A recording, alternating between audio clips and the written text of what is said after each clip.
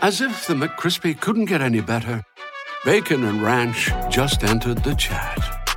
The Bacon Ranch McCrispy, available at participating McDonald's for a limited time. Ba-da-ba-ba-ba. Like Lee Murray wanted to be world champion in the UFC. He just happens to be involved in the largest cash robbery in the world. He's definitely not sane. Showtime Sports presents the unbelievable true story about the MMA fighter who pulled off one of the largest heists in history. Huge amounts of money, armed gang, disguises, kidnapping. This is the sort of thing you see in Hollywood films. We've never seen that for real. Catching Lightning, streaming Friday, April 7th, only on Showtime, streaming with Paramount Plus. Hello again, Broncos country, and welcome to a special summer July edition of the Orange Weekly podcast. We at Orange Weekly were sick and tired of waiting till August for football, and we also didn't want to make any crazy assumptions about how our team's going to be based on what's going on in training camp. So we put our collective heads together, and we decided we're going to bring you football in July. Each and every week, we're going to have a different guest on our show talking about the upcoming schedule. This week we'll talk about the first 4 games, and our guest, we are so excited to have him on, and man, was it fun to record this. He is a hilarious guy, definitely not as mean as his Twitter followers think he is. Mario Vetanze, also known as Mile High Mario, here with us today to talk a little bit about our upcoming schedule. So, as always, sit back, relax, and enjoy this special season of the Orange Weekly podcast.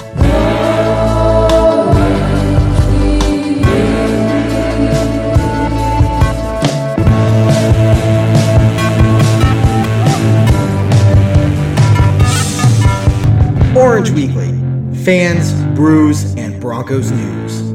All right, well, welcome everybody to the Orange Weekly podcast. We're super excited. We have Mile High Mario here with us today to talk about our new segment. We're going to call it Football in July. We're going to be going over the season this July. Each and every week, we'll go over a couple games and kind of get an idea of what we're looking at. And today, again, we have Mario.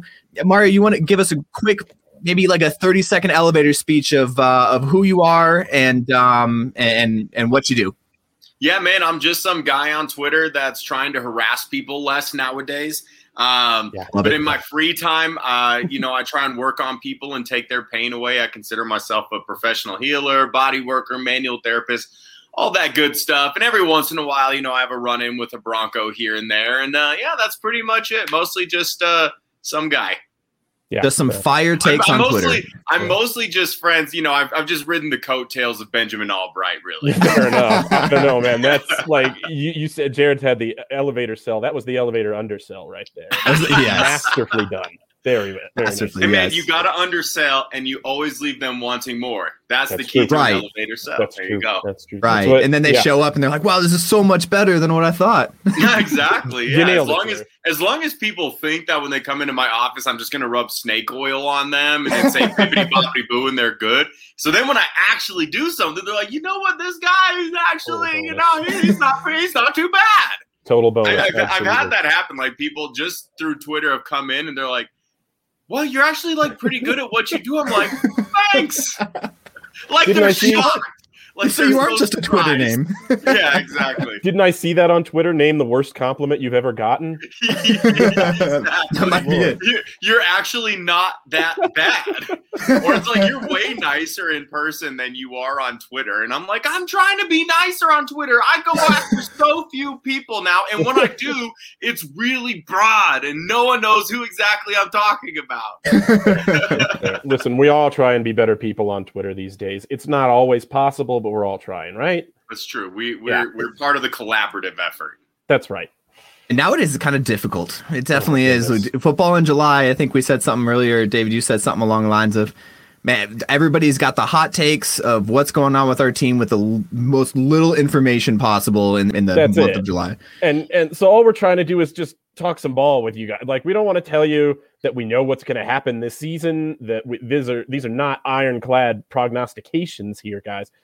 We're just going to tell you a little, because we don't want to wait until August. Honestly, that's the bottom line here. Waiting till August sucks. And football in July is better. So let's give the people what they want. We talked about pandering before the show because you guys are wearing the Vetanze therapy hoodies. We're going to pander to their needs. That's yes, what we're going to do. Absolutely. We're just straight pandering. And not to their pessimism. I want to be very clear about that. Yes. Yeah. We're gonna finish this football in July, and if I don't say we're going 16-0, I'm probably doing something wrong. So absolutely, yeah, I'm really. You are doing something wrong because we would be 17-0. That's he's got you. Look at that! Man, look at that right off the bat. I'm already wrong. We're at the start of football. If you keep saying it by the end of football in July, we're gonna have problems. It does still feel weird that there's a 17-game season because you see people now are like, oh, we're like this team's gonna go 7-10, but then like my mind sees it as they're gonna win either 7 or 10 games, like somewhere in that range. Right. It's like, no, that's what they're guessing is record, which is dumb, but we could get into that later. And we will probably repeatedly. Before we get into the actual season, because this is the first time we've been in on the air since, if you have to call it Aaron Rodgers news this week, I guess we should. Since Aaron Rodgers said, I don't know, we'll see, to the question of whether he was going to be playing for the Packers. I read way too much into that. I don't know about you guys. Wow. You know, like, let's just not, because we got absolutely no information. So, and I tell you right now, the Twitter feed is all about every word he says while he's out on the golf course right now, getting ready for his match. Every single like break, he paused before he said something. It's like, guys, come on, we gotta pump the brakes a little. Aaron Rodgers is one of the best people in the NFL at saying absolutely nothing when he wants to, and using as many words as he wants to say it. So, we're just trying to parse anything we can from a guy who is absolutely laughing at you while you're doing it. Oh yeah, well, and honestly, I think the funniest thing is, and I get a lot of people, the people that come into my office, they see I have some Broncos stuff. This is now like for weeks. The only thing that people will ask me about, they don't even ask me about like Drew Lock versus Teddy Bridgewater. They don't ask me about all the receivers. They don't ask me about Justin Simmons. They ask me about Aaron Rodgers. And I'm like, the same guy who's coming to see me every week for 2 months. Same thing. As soon as he gets on the table. So what's to do with Aaron Rodgers? Nothing, man. Literally the same thing for the last 2 months. And here's the thing, like, people are trying to break down what Aaron Rodgers is saying, what Aaron Rodgers is doing. That man wants out. Like, we know he wants to come here. It's not up to him. Right. The crazy thing is, like, Green Bay said they're not going to trade him. So stop trying to prognosticate what you think Rodgers is saying. He wants to come here. Yeah, it's not up to him in any way. Just there's nothing to know until there's something to know, guys. Yeah, exactly. And there's been nothing to know for months. Right. The same nothing to know. Yeah. And honestly, it's going to be nothing to know until something actually happens. There's going to be no lead up to it. But you know what we do know? Is that the Broncos start their season against the New York Giants this September. I can't actually remember the date. You see, now we're going to have to edit this out. Making more work for me. No, this is indicative of what it is you're talking football in July. It's okay that you don't know the date. You don't need to yet. And I got very riled up during that whole Aaron Rodgers bit there. That was a whole lot. You just threw you off a little bit. Yeah, really, really. September 19th, New York Giants, Broncos at the Meadowlands. Fellas, what do you think? We've got an interesting matchup here. The national media is going to be talking about the quarterbacks for the Broncos up until, Aaron Rodgers, no Aaron Rodgers, Teddy Bridgewater, Drew Lock. That's what the conversation is going to be centered around. What annoys me is that there's this just national media consensus about how terrible Drew Lock is. Everybody's just on that train now. There's no possible path to redemption. He's the worst starting quarterback in the NFL. But there's some odd Daniel Jones supporters sect out there. And it's not even so much a sect of supporters. It's just like this undercurrent of, well, he could be a surprise this year. Oh, he could be a guy who really turns it around. And I just don't see why you see that from one guy and not the other. So let's start there. What do you guys think, maybe as far as Daniel Jones goes? Do you think of him as a guy who really could show some other gear this season, or do you think there's a little bit more hype about him just because he deep passes occasionally very well and does nothing else? Go ahead, Jared. Yeah, I'm like kind of with you on this one, David. I think the Daniel Jones Drew Lock comparison is actually pretty similar, and I think the only difference is that Daniel Jones has more. I mean, he has more starts under his belt, doesn't he? Does he not? And that's the other thing. I was looking at this the other day. He had played 14 games last season. He had an injury the season before. So even his starts to Drew, he's had more starts than Drew Lock by about 8, but it's still a sample size where you go, this is a guy who turns the ball over a ton. He doesn't throw a ton of touchdowns. He doesn't make a ton of plays with his legs. He's got some rushing ability, but nothing special, certainly. Why is he getting this possible hype that he could suddenly improve this season? You wonder, it has to be because of where he was drafted, right? Yeah. So explain to me why a guy who like Daniel Jones, who has been worse than Drew Lock, I'm going to call a spade a spade. Daniel Jones is terrible. It's not all completely his fault. Like Saquon Barkley can't stay on the field. They haven't really had like a bona fide number one receiver. They don't have the best play calling. So I'm not going to put it all on Daniel Jones, but how is he not more on the hot seat? Like, why is it that Drew Lock, who's actually, in my opinion, outplayed Daniel Jones in the short amount of time that they have started, and Daniel Jones is playing in the worst division in the history of football, not just currently. Right. Like a 6-10 team, I feel like won that division last year. And so we're going to give him a pass because he was a top 10 pick. And weren't a lot of people shocked and surprised that they took Daniel Jones? And a lot of people thought that was going to be the Drew Lock pick or maybe Dwayne Haskins. So why are we giving Daniel Jones a pass, as collective football fans, but then Drew Lock is on the hot seat? Drew Lock needs to be better. I get it. PFF's going to take their silly little shots because they got to stay relevant because they base their grades on nonsense, in my opinion. But that's another discussion for another day. But they're not going to take a shot at Daniel Jones, who averages one turnover, more than one turnover a game. But just because they're not necessarily interceptions, it's not a big deal. Why do we act like Daniel Jones is any good? We haven't seen anything from him. He's terrible. 29 fumbles in 2 seasons, and he didn't play a full season either season. That's absurd. That is crazy. Absolutely absurd. You know the play that he's known for? When he's wide open running for a touchdown, and he tripped on the 20-yard line or something? Right. That's the one play that you think of when you think of Daniel Jones. The Eric Decker special. Ooh, yeah, exactly. Too soon? The sniper got him. Oh boy! Well, and we were talking about he didn't really have a lot of targets, right? And I think that might be a little bit of a difference, right? With Drew Lock, he was you had Jerry Jeudy, you had Tim Patrick, these guys that could catch the ball, and you still couldn't produce. I think that's the only reason I can kind of see that one or the other. But even then, you look at that, we still didn't have our number one in Cortland Sutton. Right. And that's the guy that he built his chemistry with the year before. Obviously, a little bit of Tim Patrick, but the year before, Tim Patrick was number 3. Jerry Jeudy's a rookie. And the one thing we got the Giants picked up. They went out and got Kenny Golladay, and I don't know if they expect him to be the number 1 out there. And I think they do, and that's the unfortunate part. I still don't think he has much. Number 1. Yeah, absolutely. Yeah. And he's got the contested catch skills that you want. He thrived enough in Detroit that I think he could do a job there in New York. I wonder how Kadarius Toney fits.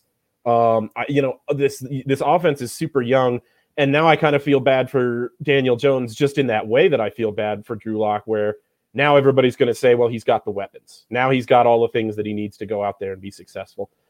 Right. I personally don't foresee a great season ahead for Daniel Jones at all, but it's still a suspect offensive line. He's dealing with a lot of the same issues that Drew Lock is too. So it's just, one of those things where I hope he doesn't get the shaft. It's, ultimately not our problem if he does, because we've got our own worries here. We'll see what Saquon Barkley can bring back to the table, but it's just going to be really, really interesting. It's a good matchup for this Denver defense, though. That offense kind of wets your teeth. You're hearing about how great this defense is going to be on paper all off season.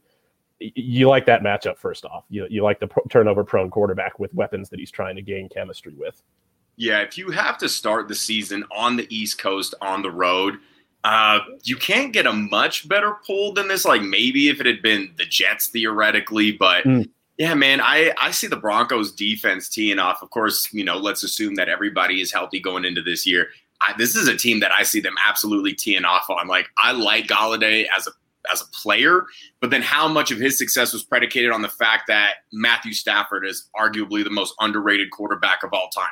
I mean, Matthew Stafford repeatedly put the ball where very few other quarterbacks would be able to, and really made Kenny Golladay a star. And I think he's going to be in for a rude awakening when Daniel Jones is throwing in the ball compared to Matthew Stafford. And I think now that Stafford's in LA, people are really going to get a look at how good this dude actually is. And it's a shame it wasn't until the end of his career that he was able to go to an actual real life grown up franchise. Yeah, for sure. Absolutely. At the end of the day, the Giants offense is like Saquon Barkley is Boobie Miles, right? If you lose Saquon Barkley, it's the same thing with the Panthers. Except it might change this year. They added a couple weapons, but when Saquon Barkley goes down, that offense isn't any good. They built their whole offense around the talent that Saquon Barkley is, and if he's healthy, I mean, I think that he's the best running back in the NFL. But that's exactly the problem. It doesn't matter where your potential is if you're not on the field. That gets back into what I do. I keep guys on the field. Just a little plug there. Beautiful. Love it. So I think the only other piece too on this, and like you said, David, I love the matchup against our defense as the game one, because this is going to be a run heavy team. Saquon Barkley's coming off his injury. He's going to want the ball. He's going to get the ball. I mean, that's basically their whole identity is to run the ball first and then let Daniel Jones throw his interceptions every once in a while. Like that's their identity. That's how not they work. Fair, man. He fumbles too. Yeah, well, my bad. he had more fumbles than interceptions last year. So I'm sure he has that on his mantle somewhere. Well, and part of it's to do with that is the offensive line. So that's a matchup for Denver that you've really got to be licking your chops at, because as it stands now, you're looking at from the center to the right side of the line. You're looking at Nick Gates starting at center, Zach Fulton or Shane Lemieux starting at right guard, and Matt Pert or Nate Solder, who they paid a ton of money to. Like not that long ago, and now he's in the competition for right tackle. Yikes. It's going to be really, really interesting to see how effective that is going into the season and if they add to that coming out of training camp. Defensively, switching just the other side of the coin to their defensive line, that's really, I think, where the strength of that team is on the defensive side. You've got Leonard Williams, Dexter Lawrence, Danny Shelton is the rotational guy in there, which is ridiculous to me because he's super talented. They also drafted Azeez Ojulari second round to be a young edge rushing talent who they can rotate in. Not a lot of guys on the back end besides James Bradbury, but what do you guys think? Do you think this is a team that's going to cause our offensive line some trouble? You left Isaac Yiadom off that. Listen, I was going to get the number one corner. I had a special section for Isaac Yiadom. That's my guy, man. Right. Boy, you're talking about the vaunted Giants defense, and you leave out Isaac Yiadom. What the hell's wrong with you? Apologies to, I don't know what number he's rocking these days. 26 in his days in Denver. That's my apologies. I forgot the GOAT, and that's on me. And remember, they went out and got Adoree Jackson too, so it's probably going to be James Bradbury and Adoree Jackson. So just as those are going to be the two corners, which I kind of like. As we're talking about going in this, we don't know what kind of offense we're really going to be running. We picked up a great running back in the draft, and I think we're going to see a lot more of him, along with Gordon, obviously. But you see how with a young corner group, a young receiver group, and a young quarterback, kind of see how that plays out for Drew Lock. Assuming he does get the start, which I'm pretty sure he's going to be the starter guy. He's going to be the starter week one, but that's just everybody in the building, I would think, is hoping that Drew Lock takes that job and earns it, because otherwise. Yeah, I think you're in a little bit of trouble if Teddy wins that job. And I've said it before, but it's not necessarily a fixed competition, but I think it's about as close as you can get. They want Drew to win the job. I don't think that they brought in Teddy necessarily to push him, or not push him, but push for a starting job. I think they wanted a more secure backup, because you look at Jeff Driscoll last year, who was absolutely brutal. Right. They wanted something to fall back on. Then it's if Drew Lock if he stays the same and he does not take any sort of step at all, then I think that they cave in and they're well, I guess this is Teddy's job. What it feels like is the quarterback competition. I think it was in 2017 between Paxton and Trevor Siemian. And I've made that comparison, not to say that these guys are anything like those two, because Teddy and Drew are both head, shoulders, knees, and toes better than Paxton and Trevor. Yeah. But in terms of how that was, in my opinion, a fixed competition based on everything that I heard from all of the guys that I worked on, it was absolutely Paxton's job to lose, and he lost it. He was so bad that he got beat out by Trevor Siemian, and they were trying to hand. They're dude, take it. It's right here. Please just take it. And he's nah, I'm good. And I see this quarterback competition kind of being the same way. If Teddy wins, it means Drew was terrible. Yeah. Yeah, absolutely. He did the wrong things on and off the field. And wow. Let's not put that in our minds. Let's put into our minds, what can this set of receivers with Cortland Sutton and Noah Fant do against that Giants secondary. I think you've got real potential there. And as you said, Jared, with Williams and Gordon, you've got a real interesting tandem at running back. This is, it's kind of a weird offseason to be going 3 preseason games. I know they're not super popular, but I actually kind of like watching what the draft picks do in their first actual game action.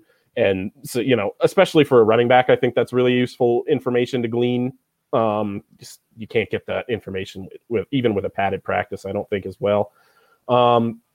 It's just going to be a really interesting matchup. I think it's one, the Broncos on the road, like you were saying, Mario, this is a really good way to start the season. Defensively, good matchup. Offensively, to start the season, it's a good way to say, this is where we want them to be. They should be able to beat a team like this if they're meeting not monumental steps forward, but benchmarks forward.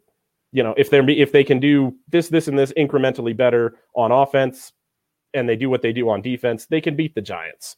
We're just going to have to see from there. All right, let's get into I think this is really where this is going to get interesting, because the Jaguars, the next team on the schedule, first-year head coach, first-year quarterback. What do you guys think about the Trevor Lawrence, Urban Meyer pairing? They can't lose this game. Yeah. Bottom line. You can't go, and I understand that Trevor Lawrence, a lot of people are saying is the best prospect since Andrew Luck, who was the best prospect since John Elway. I get it. He's an absolute superstar. Correct me if I'm wrong, but I don't think that Vic Fangio has lost to a rookie quarterback in his tenure as a head coach. I believe you're correct about that. So I would expect that to continue. I think Jacksonville is still a couple of years away. I think they've done a good job of slowly getting back into it, and it certainly helps with having a guy like Trevor Lawrence. But yeah, this is another situation where the Broncos absolutely need to win this game, and I don't think that it can be close. I think that they need to live in the backfield, because that's, I think, the one big thing that the Jaguars, they're showing signs of life, or they're showing that they're starting to turn around a little bit. They didn't do a whole lot for the offensive line, if I'm remembering correctly, and that might be the most important thing aside from your first overall pick in Trevor Lawrence.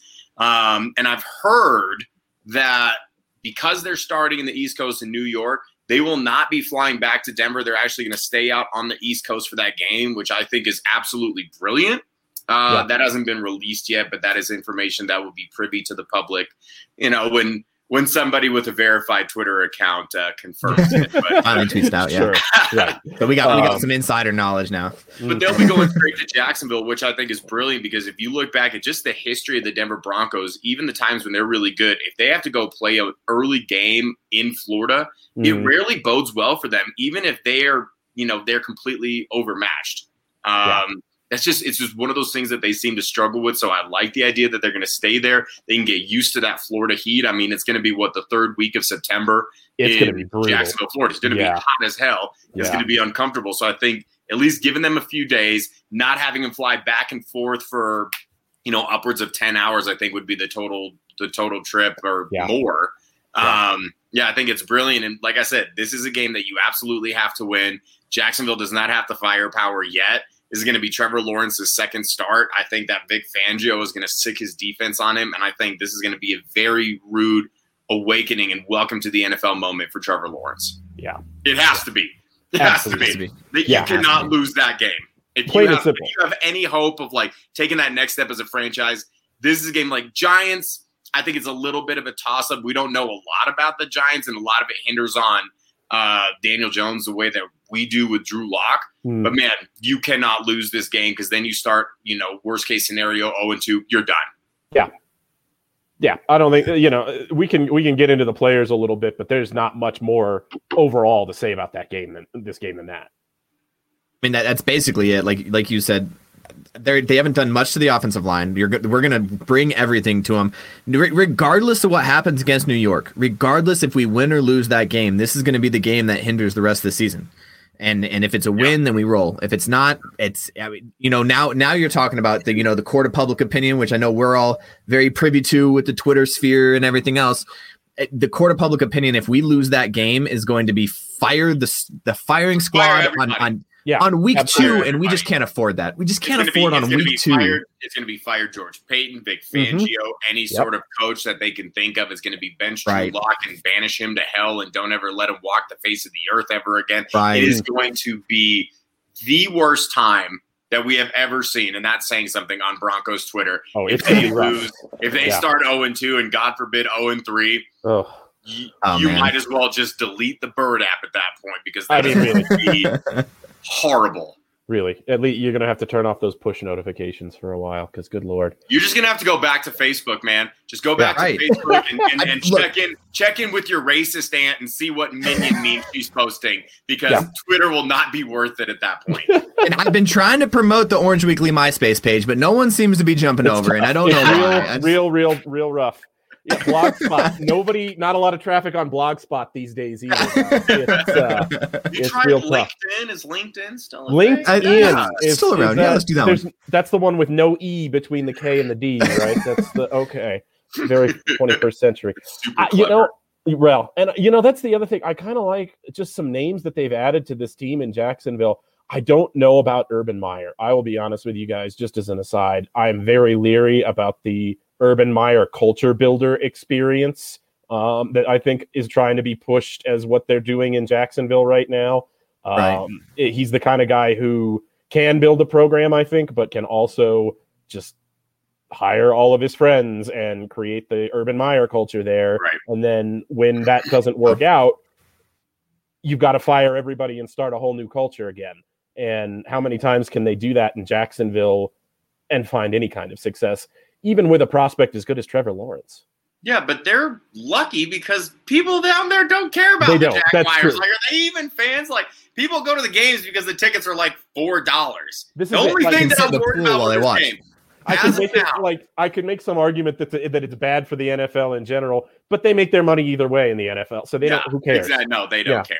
The only thing that I'm concerned with this game, where I think that we could potentially lose, is if it's like remotely close and then they put Tim Tebow in the fourth quarter. That is the absolute freaking last thing that I want to see as a Broncos fan, because we are way too familiar with that. Stuff would start happening, like the ball would not bounce our way. Their kicker would make a 68-yard field goal to send it into overtime. All this crazy shit would start happening. That is the last thing that no Tim Tebow at quarterback in the fourth quarter. I'll quit. I swear. I'd have PTSD. I'm going into the basement. I'm curling up in the fetal position. It's just not. You just be watching. You're like, I've seen how this story ends. I'll watch Melvin Gordon see it from the other side. Do a Marion Barber and just like fumble when he should just go down, and it's like I can't, and I'll quit. I swear, know that's almost as bad as running out of bounds because you're trying to get 1,000 yards and stopping the clock instead of just staying in bounds and running the clock out. I digress. That's just throwing it out there. Yeah, listen. Oh my goodness! And so the other thing we were talking about, Urban Meyer, though, didn't he just get fined a bunch of money? I mean, I don't know how much, but he got fined like the most or something. Yeah, absolutely. It's like you're already kind of just. This is kind of a Myers thing. Right, exactly. Right. Do the Belichick thing and bend or break as many rules as you can before you get caught. Yeah, exactly. Well, he got caught quick. Yeah. So, all right. Well, let's see. Jacksonville. I think we can just move right on to the Jets, fellas. What do you say? Yeah. Yeah. It's another game. Kind of. I mean, we'll talk about it a little bit more in depth because Zach Wilson and his mom is super interesting. That's something we're going to get into. But specifically his mom or both of them. The whole he's Insta famous. Yeah. The whole 100%. Family dynamic, because it's real messed up. But man, it's another one where I think that's the home opener for Denver. If you have the Jets in your building in the home opener and you can't walk away from that game with a win, I mean, you don't want to be too dramatic. You don't want to say the season's over by game 3 or whatever it is, but those outcomes, you've got to win those games. This one, another young, rookie quarterback with a first-year head coach. I like Robert Saleh a lot better as a head coach than I do Urban Meyer, but still, that's discuss. Yeah, I think if you look at their entire schedule, and obviously everybody's going to pick, predict wins and losses. Aside from the Lions game, maybe this is as close to a sure thing of a win that you will have, not just this year, but in the last 5 years. Like you said, first-year quarterback, rookie quarterback, first-year head coach, good head coach, but is their season opener. Fans are back in the stands. They're honoring Demaryius Thomas, who will be in the Ring of Fame in 5 years. So if you can't get up for that game, the first real home game for the first time in 2 years, I guess, or like a year and a half or whatever it would be, in this situation, it's like, the Jets are kind of in the same place as the Jags. They're building something pretty nice. They got some good pieces. Mm-hmm. I thought that they had a really good draft. They brought in Corey Davis. I was a huge Denzel Mims fan last year, but he couldn't stay on the field. They got Zach Wilson a bunch of weapons, and from what I've heard, like, they love what they're seeing out of him, which they better, because their two backup quarterbacks are people I've literally never heard of, and I try and pride myself on being relatively educated when it comes to football. I looked at these two guys, and I'm like, no idea. Never heard of them. Couldn't even tell you what school they went to. So they're all in on Zach Wilson. But it doesn't matter because rookie quarterback. Fangio does not lose to rookie quarterbacks, right? So let's just chalk this one up as a W, because if this is not a W, the season's a wash. I'm sorry. I hate to be the bearer of bad news. And I already said this about the Jags game. This for sure, you absolutely cannot lose this game. Home opener, cannot lose it. Yeah. And, like you said, I think they've got some really interesting pieces there. I like them a little bit more, I think, than even the Jags. Just, Elijah Vera Tucker, I think, is going to be a really good guard for them. I think Elijah Moore is going to be a super interesting receiver for them. He was one of my favorite receivers coming out, too. Yeah. That's the guy the Packers should have drafted in the first round. Maybe we wouldn't even be having these Aaron Rodgers discussions. When their pick was up, I was like, they are definitely going Elijah Moore. God, just one time, skill position player, one time, Green Bay. We're getting off topic. This is not a Packers podcast. But it is an Aaron Rodgers podcast. That's right. Right. Yeah. That's what it's turning into. Mm-hmm. Yeah, you can't see, but we're all wearing Aaron Rodgers jerseys. We all got the custom orange 12 jerseys already because we're that good. Can you imagine? I tried to buy one off of Fanatics, and they wouldn't. I saw that. They wouldn't do it. and I had put it on Twitter. I was like, "Yo, Fanatics, I'm trying to make a custom jersey." And they're like, that player doesn't play for that team. I'm like, bitch, I'm trying to give you money. Yeah. What's wrong with you? Like, yes, it's a joke. Just make my damn jersey. Right. Yeah, right. Yeah. Good Lord. All you have is a name and number. How do you know who I'm talking about? Like, really? I get all my jerseys from China anyway. They'll do whatever I want. Damn right. Yeah. It'll be here in 3 weeks. And it might say Podgers, but everyone will know what I meant. But it was only $14, okay? Yeah, that was right. It's a collector's item. Yeah, right, exactly. All right, Jets offensive line. They've got some. See, this is where it's going to get bad for the Jets again, I feel like. And it's going to be real interesting to see if Zach Wilson goes Joe Burrow next year. Because you've got Mekhi Becton. He's really good. You've got Vera Tucker.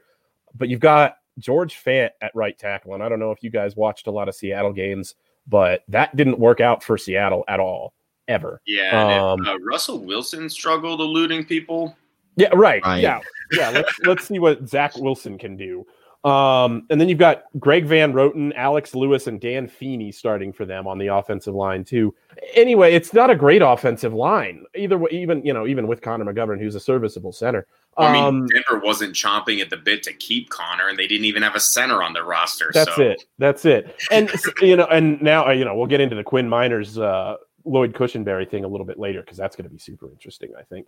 But what do you guys think about, we roughed up this roster with Brett Rippon last offseason, and they haven't made like a ton of upgrades outside of, again, a nice draft class, but there's not, Corey Davis is a guy who did a lot better with A.J. Brown next to him than he ever did without him.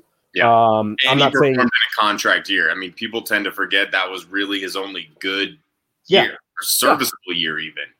And I'm not saying he can't replicate that success in New York, but it would be more surprising to me if he did than if he didn't. Let's put it that way. Yeah.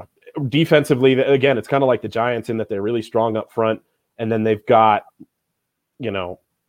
Marcus May at safety in the defensive backfield, and then. Like, I have no idea why they haven't signed Richard Sherman yet, but somebody has to play cornerback for them, and I don't know who it's going to be. Jerry Jeudy might get to put another guy on a poster this year with that game. I think everybody will just be taking turns that game. I just want to say I love. So we're 3 games into this right now, and each one of these teams that we're looking at playing these first 3 games are all either on their way down or trying to make their way back up, clawing back up to the top. And you could kind of say the same thing for us, right? We're kind of in the same situation. We want to make our way back to top, haven't been to the playoffs in since we won the Super Bowl. And it's kind of unfortunate, but this is boding very well. 2 away games on the East Coast is rough, but I'd rather have it against 2 up-and-coming teams or on the way down teams. And then now we're talking about the Jets, who are a very young squad and haven't really done much in the offseason to make really big moves to make it to the next level, I think. I love this matchup. I love that so far we're looking at 3 teams that we could probably go 3-0 right off the bat, and it wouldn't be too much of a, oh my gosh, Denver's here to win the Super Bowl. I would be surprised if they don't start 3-0. Right. Like they can even go 3-0 and we can still have a ton of questions about this team. Like I would not, it would not be perfect performances in any of these games, I would think, but it would be, I can easily see a 3-0 start with like a Denver team that gets still like, I don't know what, power rankings are stupid, but is seen as a middle to below average team in the league with 3 wins. It's going to be really interesting to see where they go from there. But yeah, you guys, if we start 3-0, it would be less surprising to me than if we were struggling. I think these teams, we've got to win these games. Yeah, I think you're dead on with like the power rankings thing too. Like if we're somewhere in the 20s when the season starts, if we start 3-0, I'm sure that there would be a good team that stumbles out of the gate, starts 1-2. We will be below them in the power rankings, and everybody's going to poop themselves because they're like, how's a team that's 1-2 better than the Broncos who are 3-0? It's like, because the Broncos played 3 of the worst 5 teams in the NFL. It's like they need to be 3-0. Yeah. It's like I think the first real measuring stick is going to be week 4. And I think everybody can agree to that. And one of the luxuries that they kind of have is they'll have these first 3 weeks to kind of iron out the kinks. Like, I don't think that they're going to look good against New York. Mm-hmm. I think season opener on the road in New York, they're going to be a packed house as well. It's not a terrible team, but they're not great either. I just, week 1s are typically sloppy. Week 1s rarely kind of live up to the bill that you make in your head. I think that's a low scoring game. I think like 20-17 would be considered high scoring. Yeah, for sure. I think they're both in the teens somewhere. The Giants might even be in single digits somewhere. And then those next 2 games, it's like, you have the first 3 weeks of the season to figure your crap out. Mm-hmm. This should be a confidence booster for Drew Lock. This should be a confidence booster for the offense. And this should just be a play day for the defense, assuming that everybody gets through training camp, knock on wood, and we don't have any issues on the last day of practice, nothing like that. Like if they are completely healthy, they might give up 20 points total in those first 3 weeks. Yeah. Right. And it's that kind of, like you were saying, it could be sloppy, but I think that at least plays to the advantage of a team that has a really good defense. And thankfully, we've got guys who have been in this defense before. We're not returning, or, we're not bringing in a ton of free agents who are playing in this system for the first year. You've got Kyle Fuller coming in, but he knows the defense. Yeah.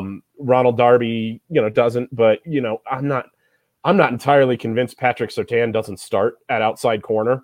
To begin the season, and from everything I've heard, he's picking up the defense incredibly fast. He'll be on the field, whether it's outside corner, whether it's dime, whether they just tell them to go out there. Yeah. And they're just they're going to find somewhere for him to play. They're like, bro, just get in where you fit in. Like, we don't really have a spot for you. Like, go talk to Justin. He'll tell you what to do. Yeah. I would be shocked if the first defensive play in the season, number 2 is not out there. Be shocked. Yeah. I just want to see Justin going out there like a 5-year-old first tackle football game, like putting him in position to like rush the quarterback or something from like the outside linebacker position. And then just he like go over to the left a little bit. Yeah. Absolutely. Because he's freaking amazing. I like Broncos fans. I know you didn't get Justin Fields. I think you're going to be so excited to see Patrick Surtain play. I think it's going to be incredible. 100%. And it's a real shame that how great of a pick that is completely overshadowed by the fact that some people thought that we were better off with Justin Fields. Right. And you're completely entitled to that. And you know what? Mm-hmm. 5 years down the line, maybe that ends up being the case, but as far as where we're at right now, it's really like, no, you didn't get Justin Fields. But damn, man, is it hard to gripe about this pick? I think this dude, for my money, was the best defensive player in the draft, not just corner. Best defensive player. Easily could have been top 5 if the league wasn't where it was at. Yeah, for sure. Absolutely. And I loved it. And we were talking about the Justin Fields thing, and I'll stay off the high horse for a minute, but like, stop trying to die on a hill that someone hasn't played yet. Like, come on. Like, they're like, this is the end of the world. I cannot believe they're so dumb. Like, it's like, dude hasn't even played a snap in the NFL, and you're thinking this is like the worst possible case. Come on, guys. Just come on. Yeah. It's July. Let's talk ball. Let's not talk. Yeah, let's not talk ball. You know what I'm talking about? Just breathe it out. Just breathe it out. Breathe it out. Yeah, let's play a couple downs. Let's play Absolutely. a couple downs first. Absolutely. Some people who go ahead, Jared. One more thing I was going to say is we're talking about the first 3 games. So I don't know if you guys saw this, but the way too early week 1 Vegas odds came out as us being a 1-point favorite over the Giants, which is, being an East Coast game, first game on the East Coast, it bodes well for us. It shows that there's some respect out there for us, but like you were saying, Mario, I think those first couple of games I love seeing those first 3 games being bad because it gives us a chance. It gives us a chance to win them and iron out the kinks that we need to for the rest of the season. Yeah, I think you bet the under, and 1-point favorites is basically a pickup game. So yeah, absolutely. Yeah, it's a toss up, and it's going to be completely contingent on quarterbacks. Like the Giants can be a very serviceable team. They could easily win that terrible division if they get above average quarterback play from Daniel Jones, but I just don't see it, man. Like, and granted I'm biased and I want our guys to do well always, but if we had Daniel Jones here based on what we've seen from him, I would not feel good about going into this season. Like, I get it that Drew Lock has a huge, huge amount of improvement that he needs to make, but we've seen what he is capable of. So we've seen him almost at his high, but we've also seen him, like, his highs are highs and his lows are lows. His highs are higher than Daniel Jones based on what I've seen. It's like, if I had to choose, I would take Drew Lock right now. Like, if you would say Daniel Jones for Drew Lock straight up, trade him up, and I say, no, I don't want that guy. Yeah. Right. Yeah. So that's what we're looking at. But yeah, I see, like I said, I see them starting 3-0. First game is going to be sloppy. Defense is going to look great. People are going to overreact because the offense won't put up a lot of points, most likely, unless they get a lot of turnovers, in plus territory. But I think that's the kind of game that you're looking at. And then I think they coast the next 2 weeks. Yeah. Yeah. And, I keep going back to the Giants game, David. I'm sorry that I'm offloading us here, but going back to that night, we were talking about the quarterback controversy, and there is something to say about keeping that quarterback controversy, not announcing a starter up until the game time from a coaching standpoint. Defensive coordinators don't know what kind of film they're looking at or for what the offense is playing. Like you said, I'm pretty sure in league circles, they already know. They already have an idea who's going to be the starter, but playing the media a little bit from a coaching standpoint, from a front office standpoint, isn't the worst case scenario. Like playing it on, hey, we don't know who our starter is going to be on the quarterback side, making them have to look at both film for Teddy and for Drew. I think that's something that we're going to see. I don't see us announcing a starter until after the 3rd preseason game.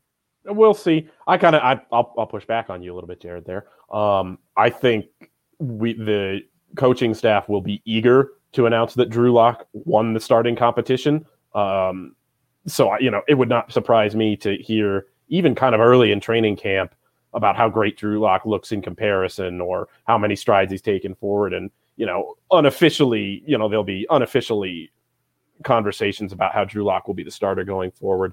Probably, I think you're right, an official announcement won't take place until a little bit later, but I think we'll know pretty early because I think they want to know pretty early. And I hope so.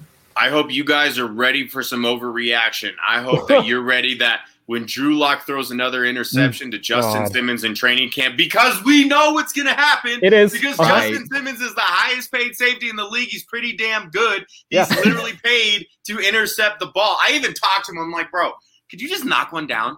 Like, I get it, man. Like, just one time. Like, I have to see on Twitter why Drew Lock sucks because he threw a pick to Justin Simmons. Yeah. I'm going to pull the rest of my hair out and ain't a lot left. Okay? Like, it is dwindling.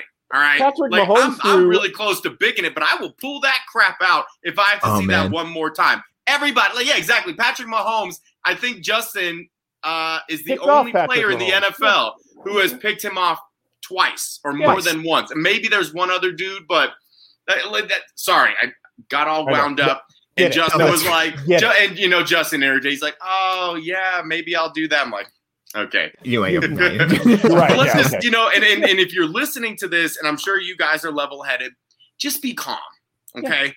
Picks are going to happen. Teddy's going to throw picks. Drew's going to go throw picks. And it's okay. And here's the problem.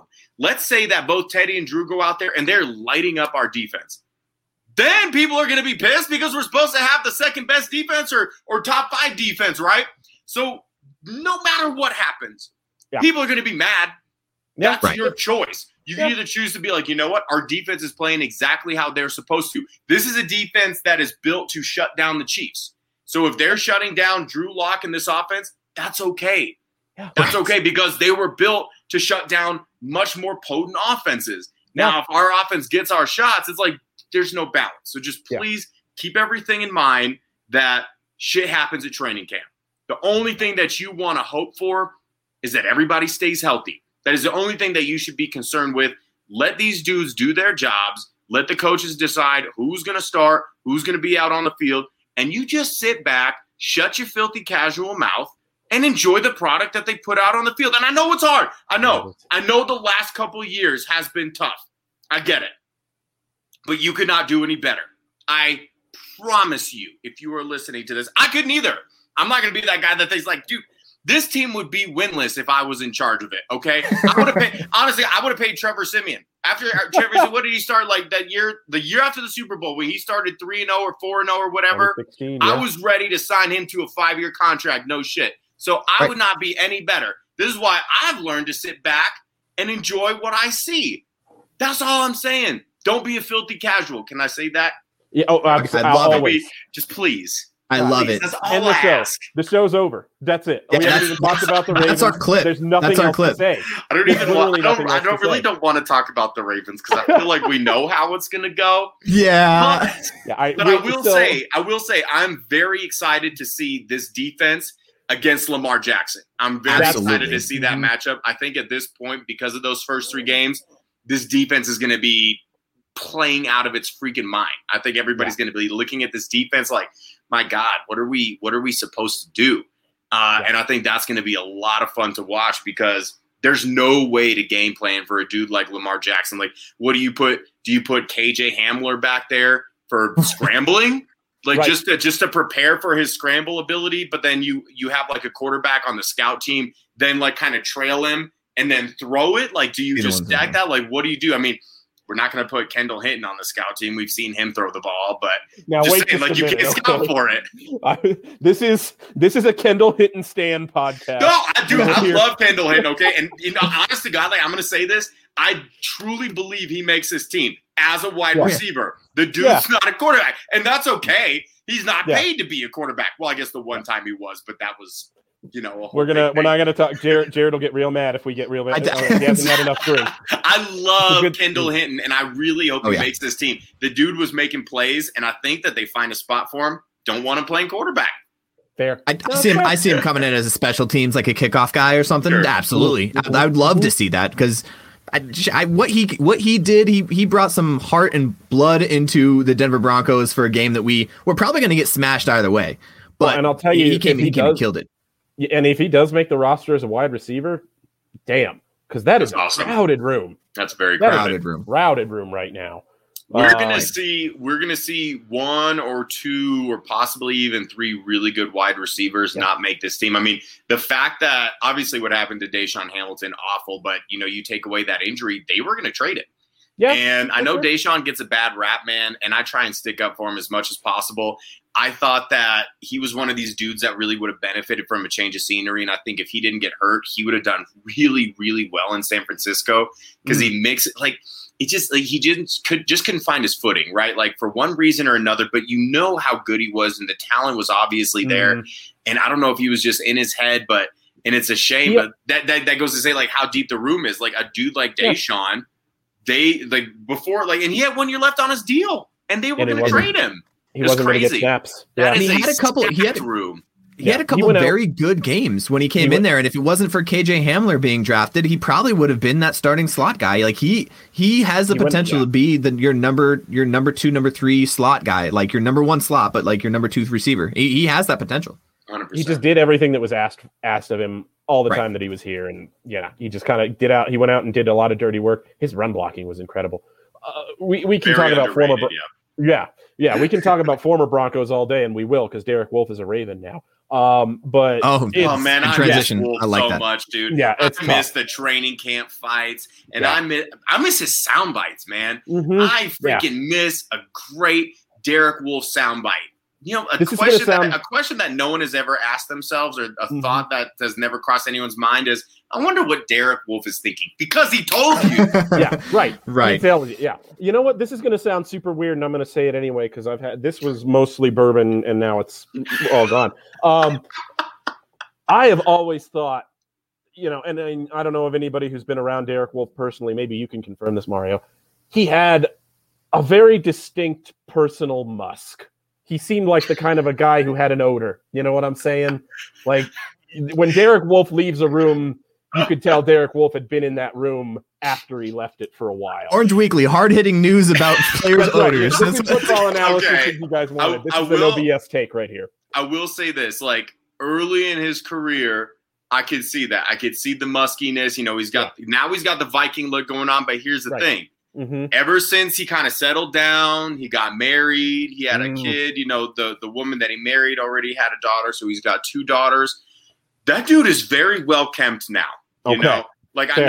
I know the dreads look dirty. They're not. Like, he's very put together. Like, I like, his beard used to be kind of like scraggly and stringy, but he was patient with it. He used some beard treatment, and it looks good now. Like, the dude's wearing Gucci and Versace on private jets. Like, he smells really good now. But before he settled down, like when he was early, like 2013 through 2015, Wolf, musky.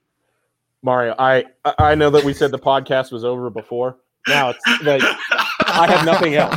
I literally. In case anybody was wondering about Derek Wolfe's scent, Derek Wolfe's. It's literally more than I could have dreamed of asking for, and I'm so glad. I can't even describe it to you.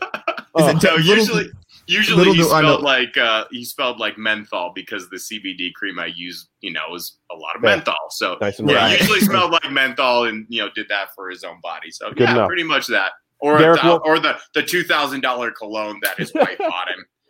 Derek Wolfe, if you ever happen to listen to this podcast, and the chances are almost none, I'll have to send it to him. Please, dude, we talked about you for 5 minutes, and it had nothing to do with football. Not even a little bit.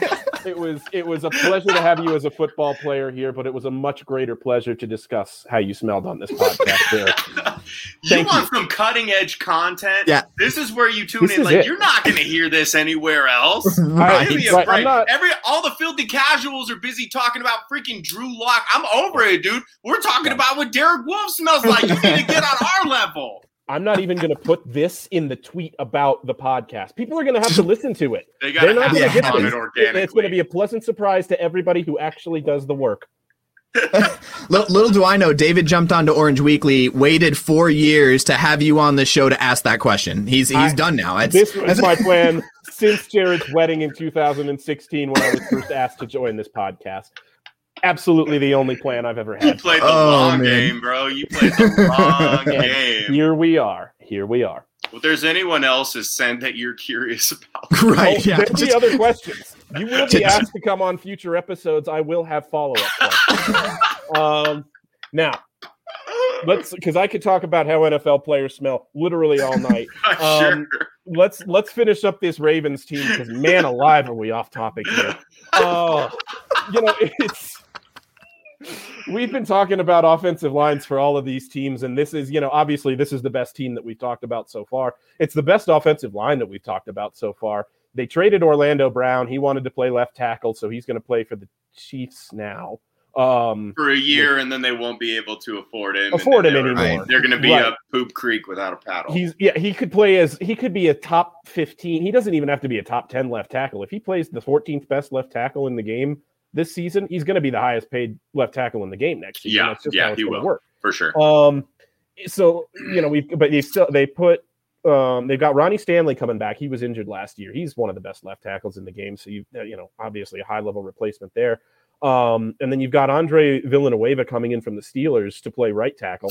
So, it's not that they haven't, I think they take a step back, but it's, they've found replacement level guys at a not crazy expense to themselves. Like, I think they've managed to shore up an offensive line and keep it from having any real glaring holes, which is so important for this team that runs so many ways. They've got Gus Bradley, they've got not Gus Bradley, Dobbins, Gus Edwards, Gus Edwards, J.K. Dobbins, and Lamar Jackson. They can come at you with any of those guys, and they put all three of them on the field all the time.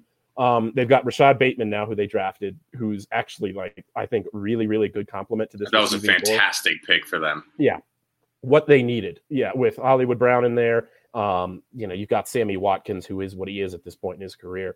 So if they're playing week 4, Watkins usually doesn't make it past week 3. So I think we should be fine there. Let's not even count. It's like the Jason Verrett of the offense. Yeah, I would be shocked if that dude made it to week 4 in Denver. Yeah, absolutely. And even if he does, we've had him, with the Chiefs, he's kind of been a non-factor against this defense so far.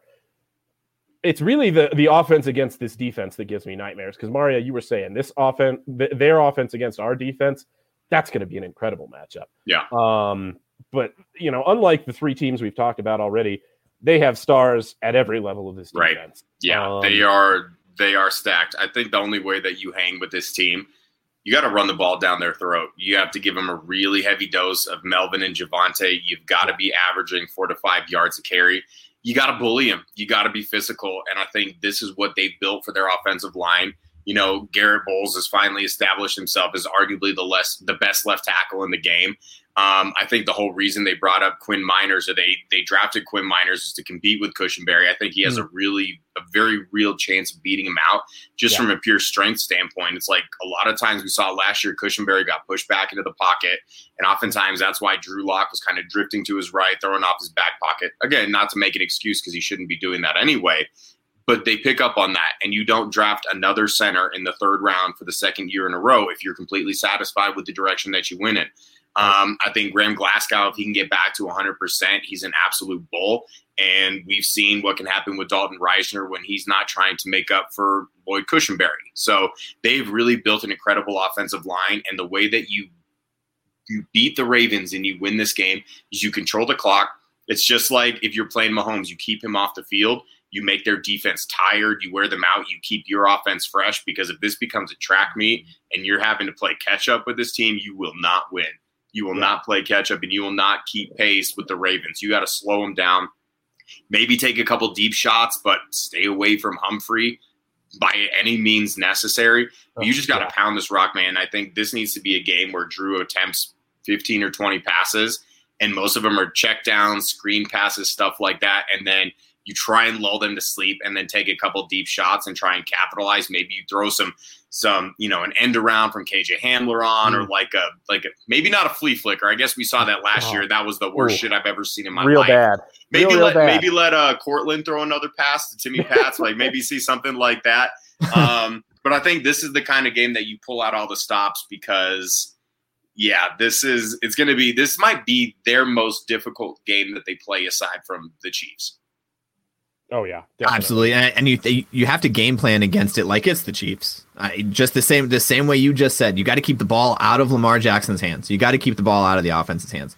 And to your point, you got to keep it away from Humphrey. But then you got Marcus Peters on the other side, right? Like, it's like, who are you? What side are you going to throw to? The only option we really have is against this linebacking core. I predict, and this is a way too early prediction, I predict Noah Fant or Albert O having a great game, because I think that's where you need to attack on this team. Exactly. Well, maybe we'll expose, and Jared, I'm going to pick on Jared here a little bit, but I liked Patrick Queen as well last year coming out. But you've got to have Fant and Albert O expose Patrick Queen and their linebacking core a little bit if you have any chance of having success in that pass game. But, like you were saying, I think if the Broncos just have, if we see an unexpected offensive surge from the Broncos this early season, it would not surprise me to see that come from these running backs. I am really excited about the Williams-Gordon tandem. Yeah, just a lot more than Gordon and Lindsey. And, no disrespect to Philip Lindsay. We loved having him here as a Bronco. Absolutely. He wasn't a perfect pairing for Melvin Gordon, especially with the coaching staff that we have. And Shermer didn't know how to use him, and that's okay. Like, he didn't fit Shermer's system. He needs a one-cut back that is going to bully people. And that's exactly why they went out and got Javonte Williams. He's the quintessential Shermer back. He broke more tackles than any college running back last year did Javonte Williams, and it's really ridiculous to just watch him on tape. He's so much fun. Yeah. And here's the thing, man. Like, since we're on this, anybody who gripes that we traded up for a running back, like, first and foremost, like, I don't know what happened with the value of running backs where now people get upset. Like, remember when running backs were routinely taken in like the top 5 and the top 10? And so let me get this straight. We give up a little bit of draft capital, which we ended up getting back and then some to trade up to leapfrog the Dolphins, who were 100% unequivocally going to draft Javonte Williams. And people are upset because we traded up for a running back. It's like, you don't think that you're reaching a little bit? Like, I get it. The game is changing, and running backs don't necessarily have the same value that they used to. But in a league where you have to compete with the Chiefs twice a year, you're going to have to compete with Herbert and the Chargers twice a year. You beat those teams not by getting in a shootout with them, because you're probably not going to win that. You control the ground game. You wear their defense out, and you keep your defense on the field.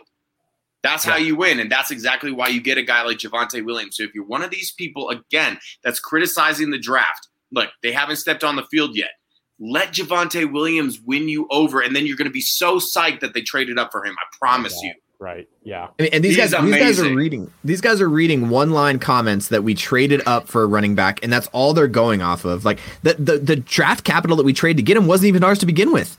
Like it was something I don't remember the trade, but it was something that we had like 4 fourth-round picks or something like that, and we gave a couple of them away. Like what? Like nobody. But then they traded back into the third round, and then they ended up getting 2 third-round picks anyway. One of which was my favorite pick in the draft in Baron Browning, who no freaking way he lasts to the end of the third round. Are you kidding me? Absolutely. That dude is a monster. Well, it's so exciting. Yeah, because now that we've I think, and we kind of wrapped up the first quarter of the season here. Let's get a little bit more into these Broncos draft picks that we're excited to talk about.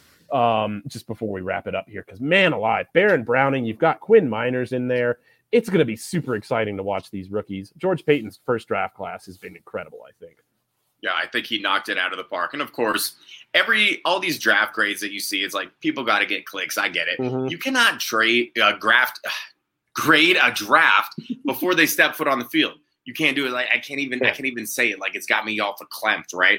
But if we're looking at the metrics and we're looking at what we think these guys can be, they clearly went best player available. And I love that. Like as a team that you consider yourself to be competitive, you go best player available. And I think part of the reason that people were maybe not necessarily upset by the Patrick Surtain pick, but like shocked, like I was shocked, not because I didn't like the pick, but because I'm thinking they're either going to, at that point, they're going to take Fields, a tackle, or they're going to draft back or trade back. And I had talked to Albright earlier that day. He said they weren't going to take Fields. So I was like, all right, so it's going to be either a tackle or they're going to trade back. And then they ended up taking Surtain, apparently because they didn't think that there was any way that he lasted to 9. So it was a shock because they brought in Fuller and Darby. Callahan's coming back next year. They drafted Ojemudia last year. This is one of the deepest defensive back rooms that we have ever seen ever. Like the fact that Michael Ojemudia is technically your number 5 corner is absurd that you have that much depth. Yeah. And after what we had to witness last year, where there were like 3 undrafted rookies who got starts at some point, hell, they put Will Parks, a safety, in a dime backer. And he was playing the slot corner. Like that's how desperate they were. So yeah, I loved it. And I know Oj got picked on at the end of last season a little bit too, but man, I really liked him in the beginning of the season too. And the coaching staff loves what Ojemudia brings. You've got Jamar Johnson too. What a deep young room too. You've got, top heavy a little bit with some veterans there with Callahan and Fuller, Jackson too. But after they're gone, you've got guys who at least you drafted them to be the next guys up. You drafted them to be the next answers. And whether or not they are, that's what you put them on the field to find out. But, the plan's in place. It's just, there's this hierarchy in this draft. I think that this is where fans get frustrated sometimes. And we're seeing a little bit more on offense now, but there's been this, kind of draft plan in place for years on the defense of just, replacing the players, having those replacements to hand when you need them. And it just hasn't been that way for the offense so far. And I think now you're really seeing that change, with KJ Hamler, Jerry Jeudy, the young receivers coming in, the young tight ends coming in, definitely changing now. But I think it's probably led to a little bit of our stagnation on offense over the years, or at least a perception of that. Yeah, and I got 2 points to mention. Mario, you mentioned that you talked to Albright. So we had Albright on the week before the draft. He told us the exact same thing. So we're over here trying to cash out on it. And he was, and no, he said that we were going to trade back. He's the best guesser in all the land. The best guy, and he really so did. Good but, at it. You know, and then you look at it and you're like, man, this all just makes so much sense. And it's funny because the Patrick Surtain pick, if you would have told me in January of this year that we're going to pick up Patrick Surtain with the fifth pick, I would have been like, absolutely, that's easy bet, no problem, right? And then we go out and get out these two corners in the free agency. And it was like, well, now are we really going to go corner? And that's kind of what we talked about to Albright with too, in the same concept. Like maybe we trade back, right? But I love it. You're right. It creates this deep cornerback room, and hopefully doesn't put us in a position that we were last year in that game where we only had like 2 corners. And that was rough. But the other thing I really liked about this draft, and I think it's understated, is what we did with the special teams. We could sit here all day. We had the worst possible special teams, right? We were bottom of all the league rankings in special teams, but we went out and got guys that can immediately step up on special teams. And it's going to be a really young kickoff return team, but we got guys that can immediately make impacts in that area and work their way up to being the starting position. And I love that. From the offense to the defense, we got special teams guys that can go out there and kick ass. Oh yeah, they're 7th round picks. Kerry Vincent they got specifically to be a gunner, and I think it's one of those deals where 7th round pick, great pedigree at LSU, maybe didn't necessarily have the career there that he was capable of, but physically has the tools, and it's just one of those low risk, high reward. It's like at the very least you got yourself a really good gunner, which is one of the most overlooked positions in all of football, and if he turns into a starting corner, it's fantastic. You got him in the 7th round. There aren't really those expectations. And same with Seth Williams. Like, I don't know if he'll be a gunner, but I think he's absolutely going to be a staple. I think unequivocally he makes this team. I think it'll go back and forth between him and Tyree Cleveland, they'll get some offensive snaps, but they're mostly going to make their mark on special teams at least this year. And I think that we're going to see like a direct competition between those guys. But yeah, Williams is another dude, big time playmaker, but is going to be able to make his mark on special teams early. And I think that's how he makes this team and avoids the practice squad. Yeah. Jamar Johnson too. I think, a guy I think the coaching staff probably has higher hopes for. But I think he's a special teams contributor right away.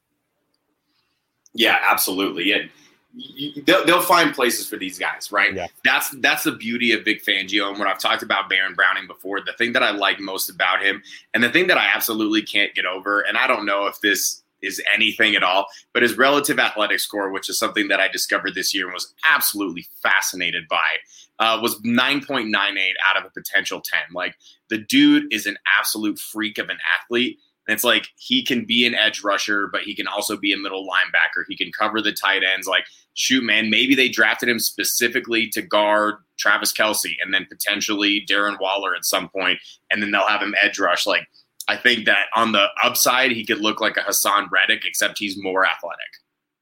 You know what? And David's called me out earlier as we were talking about Patrick Queen. I've been on the get an inside linebacker and cover tight ends for the last 8 years. I've been on that train every draft pick. I loved Queen. I loved he ended up in San Diego or in LA.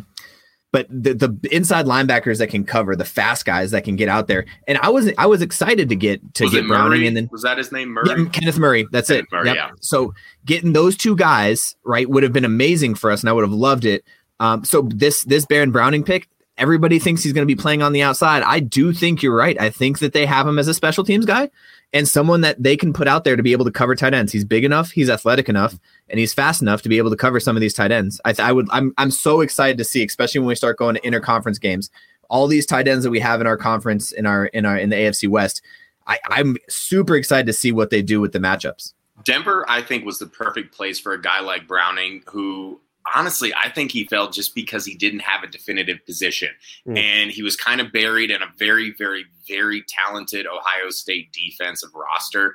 But you get a guy who is that athletic and who is that naturally gifted, and he's just an incredible chess piece for a guy like Vic Fangio. Like, this was the perfect setup. Like, there were linebackers that I had higher on my board, obviously, but at that point, awfully hard to pass on a dude like Browning.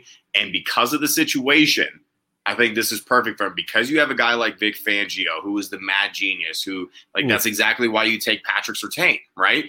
Most dudes would just be like, well, we don't really need a corner this year. He's going to find a way to have Pat Surtain on the field. He's going to find a way to have Browning on the field. Whether he's a starter or not, you could see him play about 50% of the defensive snaps early on, and then that number's going to go up. Yeah. And it's just so exciting because when you listen to, I don't know if you guys have listened to the Peter Schrager and Sean McVay's podcast, but they had, who did they have on the other week? They were talking about the Vic Fangio defense and why it's so hard to prepare for and why it's so hard to play against, is because you've got these players in positions doing completely different things from snap to snap. You've got a guy like Justin Simmons or a guy like Baron Browning or a guy, just guys who can do versatile things. And then you've got a coach putting them in versatile spots all over the defense. Sometimes they're up close to the line. Sometimes they're rotated in a too high safety look, but it's, different personnel than you saw the last too high safety look that you saw. It's when you've got guys who can play all over the field and do these things with a guy like Fangio, who likes to put them in different places to confuse offenses. It's a beautiful thing to watch on defense. It's one of the reasons that you really just want to keep Vic Fangio around in Denver, despite his kind of, I don't know about weaknesses, despite the challenges that he's shown as a head coach, as opposed to just, with his defensive talents as a defensive schemer. You can't just let that guy go. It's too important, just what he can do with defenses and how he puts people in a position to have success on the field. Yeah, he absolutely needs to learn how to be an actual head coach. Mm-hmm. And I think and there are bad habits to break, right? Yeah. He was the defensive coordinator for pretty much his entire career, one of, if not the best defensive coordinator for several of those years. You get locked into a point where that is what you're used to and that's what you're good at. So by year 3, man, he's a fantastic defensive mastermind, and maybe you trade off some of those shortcomings as a head coach to be able to put a product out on the field like that. But man, if you want to take that next step as an entire team, they need to buy in that you are the head coach, you're running things, and you're not just like a glorified defensive coordinator. And that's part of the problem, is he tends to forget that there's an offensive side of the ball to worry about as well. Clearly, we've seen what's happened the past 2 years with the offense, despite, you could say a decent amount of weapons. The offense has not been coddled the way that it needs to. It hasn't been brought up the way that it needs to. It's it's fantastic to have a good defense, but it doesn't matter if you're not scoring points. Right. So, and that was part of the reason that he brought Shurmur in, was because he wanted Shurmur to kind of be like the guy that handles the offense kind of single-handedly. And then no one really knows what Donatel does because Vic's the defensive coordinator. But it's okay. But yeah, I think he needs to delegate some responsibility, some more responsibility to Donatel, so that he can oversee the offense a little bit more. It's this is how you become a complete head coach. All the best head coaches, like Andy Reid, obviously runs the offense, but he's a fantastic head coach. Belichick handled the defense, but he is the head coach. So he's got to find that sweet spot where he's still controlling the defense, but he's actually a head coach and he's acting as such. Yeah. And I wonder sometimes, and this is just me pontificating here, I wonder if sometimes it's a little bit easier if a defensive head coach hands off play calling duties to somebody else, and that allows him to kind of refocus on learning how to be a head coach. And I wonder, just because, if you come from an offensive background, you already got to think about things like timeouts, field position. Maybe he should just have somebody be in charge of the timeout. Yeah, maybe have somebody else do that for you, Vic. Sure. But so, you think about that stuff a little bit more naturally when I think you're an offensive head coach, and it just translates when you become a head coach from offensive coordinator a little differently. I don't know. Maybe I'm just talking out of my butt here. But that, to me, maybe if you're second best place to talk out of, dog. Yeah, true enough. Absolutely. And quite frankly, if you can actually talk out of there, go make yourself some money, because that's not a physical skill that a lot of people actually have. Jim Carrey made like $10 million talking with his butt. And famous. I don't think there's anything else we can say about that. I think that's what speaks Excuse for me, itself. may I ask you a question? Oh my goodness. All right. Well, fellas, I don't know. I think we've talked just about everything we can talk about here, unless we would, just talk about nothing for 3 more hours, which I think. Right. Did you come up with your list of more Musks to ask about, or are we just? Oh God, the list is too long at this point. We're gonna have to have a separate Musk podcast. Well, Mario, that means you have to come back eventually, and so he can have his long list of questions. Musks with Mario. Anytime at all. Love it. Well, as we get ready to head out, any closing thoughts on? I guess we would probably go back to the original thought process of this podcast, the first 4 games. I guess just real quick before I go around the room, I'll start it. First 4 games looks great. I love the first 3 games being easier on paper. I do not want to see us go 500 in the first 4 games. I do think it's going to be a tough slide in week 4. I do think it's possible with our defense if everybody can stay healthy. And I think a big part of that is staying healthy. We had a full off season with everybody on board. Our younger guys coming in are already ready to start day 1. It's not a question on if they can or not. I think we have a really good poise in these first 4 games. David, what you got? David. For first 4 games, if we do well, I think we've got reason for optimism for the rest of the season. If we struggle in the first 4 games, I think we have a pretty good reason to think we're going to struggle for the rest of the season. It's just, you don't want to overreact, especially since we're doing football in July. But we can say, I think, just looking at it right now, these are games, the first 3 especially, we talked about it a lot. You got to win.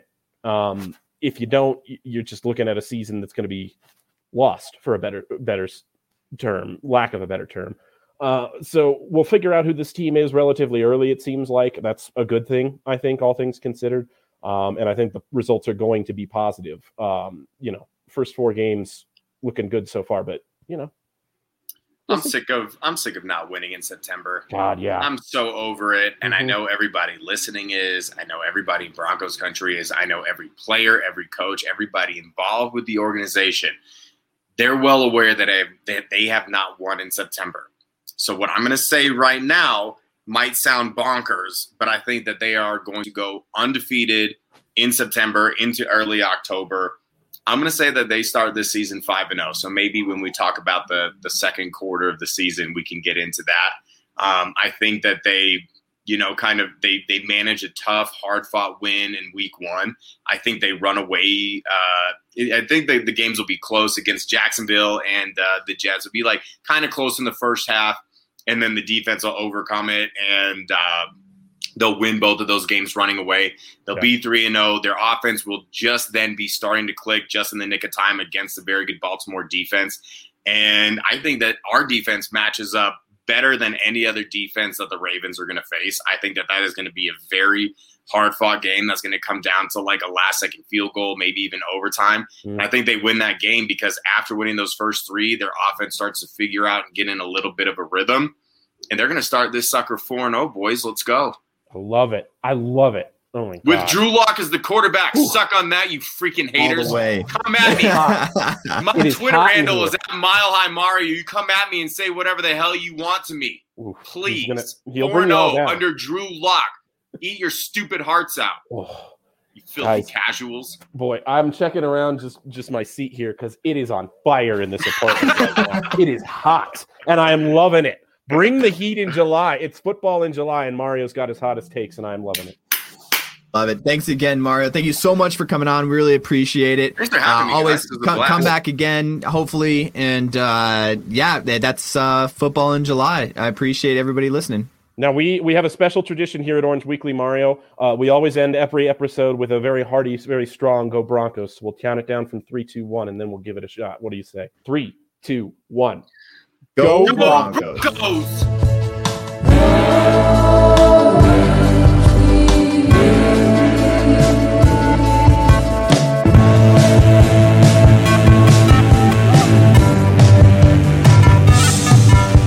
Orange Weekly.